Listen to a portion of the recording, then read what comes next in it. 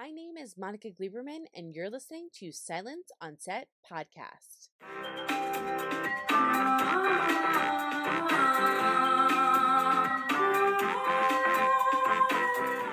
On today's podcast, we're joined by the cast of The Estate, which is a movie about two sisters who try to win over their terminally ill, difficult to please aunt in hopes of becoming the beneficiaries of her wealthy estate, only to find that the rest of their family also has their own greedy needs and ideas. So to talk about this hilarious comedy and what fans can expect, first up is Anna Faris and Toni Collette. I'm just so in love with this movie. Are hysterical. I mean, I was crying. I was laughing so hard.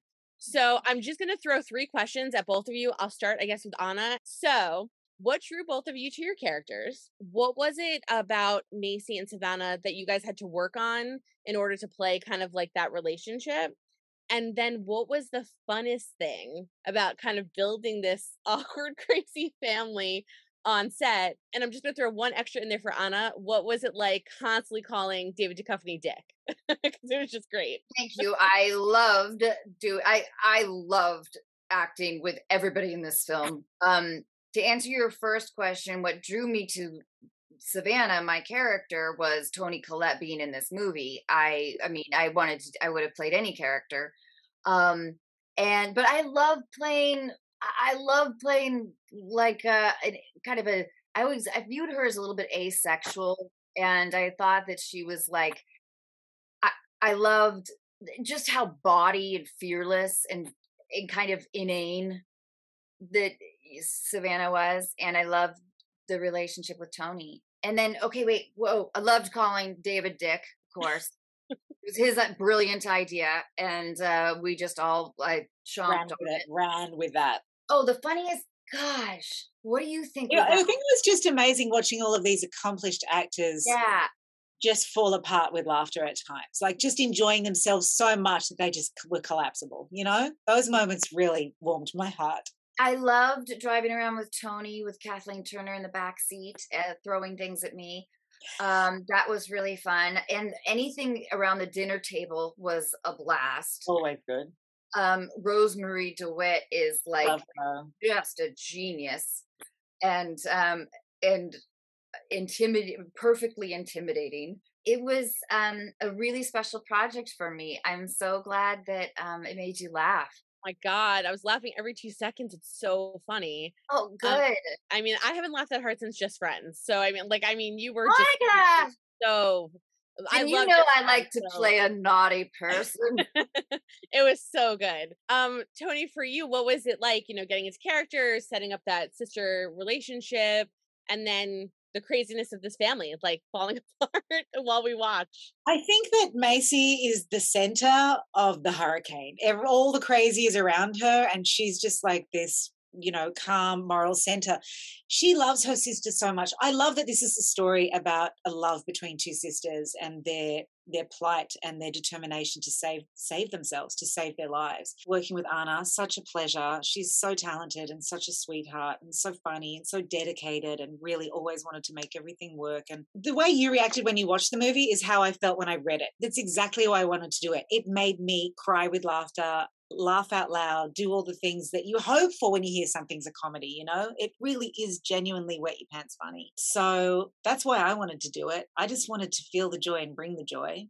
We all loved calling David Dick. Oh, funniest thing on set that happened.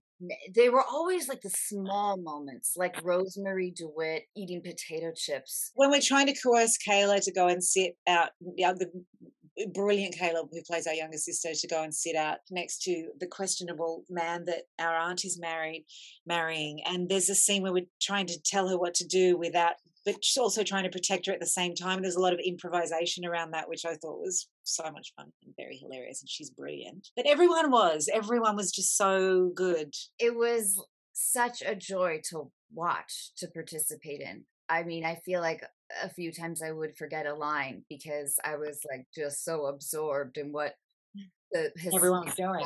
facial expressions, that everyone is such a, like Toni was saying, an accomplished actor. So I feel like I also learned a lot. It was just wonderful for me. I just loved it. I wish I could go back. Next up to talk about all the chaos that ensues is Rosemarie DeWitt and David Duchovny. I have 3 questions for both of you, but I'll start with Rosemarie. They're both kind of the same questions. Basically, what drew you, Rosemarie, into playing Beatrice? Favorite thing about her? And then what was the funniest thing that happened as you tried to create this family atmosphere in this movie? What drew me to her, in a word, was Toni Collette, because she called me up and she's like, do you want to go to New Orleans and spend a month with me, like doing this comedy? And then I found out David was going to do it, Ron was going to do it, Anna was doing it from the beginning, Kathleen. So it was a no-brainer all around. And New Orleans was particularly amazing because we were there during Mardi Gras, which sounds like it would be a headache because of traffic, but it wasn't. It just added to the joyous feel of our movie. It was really, really fun. I'm going to pass it to you, David. How about we go back and forth? Yeah, it was getting the script and seeing that it was kind of, there was profane and politically incorrect and all those things, and being able to be in what was obviously a female-centric comedy and to play like the ridiculous male energy in that I was like, oh yeah, I would like to do that and do it without shame, just do it as sincerely and as wrong-headedly as I can, and I remember doing the first scene I shot, or the second scene, was where I try and, tell my cousin that I want to live with her and have sex with her. And I remember people laughing, and I remember thinking, why are they laughing? Because I'm just thinking like, this is a normal proposition. What's going on here? I think this is jumping to the third question, but for some reason you jogged my memory, David, when you talked about female centric. I remember like a particularly grueling day was when Anna had to tackle me in the kitchen. And there was something so delicious about Toni, Anna, and I, like crawling through the ground, them like pulling my clothes, like, and Ron and David just standing there like commentating and being so ineffectual. I don't even know what I mean by this, but it was kind of the centerpiece for me of why to do the movie and like what to build the characters around. But it was also, that was interesting because it was, Anna and Rosemarie were doing this scene that was getting more and more violent, and they were like, and I think Ron and I were like, we should have stunned people, and you two were like, no, we're just going to tackle each other and stab each other. It's like, oh, okay, all right. You guys give birth to children, so I guess you have no pain or something. Like, that isn't quite the story, but I like it. Let's leave that. Let's not be the story.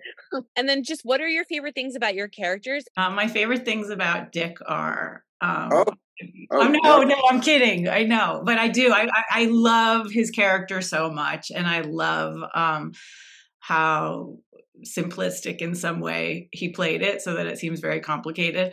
My favorite thing about Beatrice is just that there's no substance there.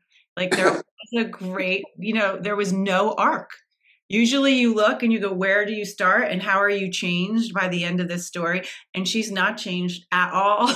And in some ways that was really liberating because I didn't have to chart a journey because she doesn't change. Well, I guess that's the point of comedy is that people don't change. And I guess drama is about people changing. If I want to be generalizing and make a big statement and say something that has absolutely no truth to it. But let's say this.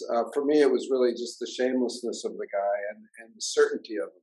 It's really fun to play people that are sure of what they think. And again, related to what Rosie just said, is like she doesn't change. Richard he doesn't hear anything. He's not capable of changing. It's there. Nothing gets through to him. And that's, I guess we all have that within ourselves in life a little bit, but it's fun to make that your defining characteristic. Hope you guys enjoyed listening to the cast of The Estate talk about this new hilarious movie. The film will be released worldwide on November 4th, so make sure you head to the theater to check it out. And don't forget to hit the subscribe button so you're updated on all of our latest podcasts, and head over to our YouTube channel, hit subscribe so you're updated on all of our video content.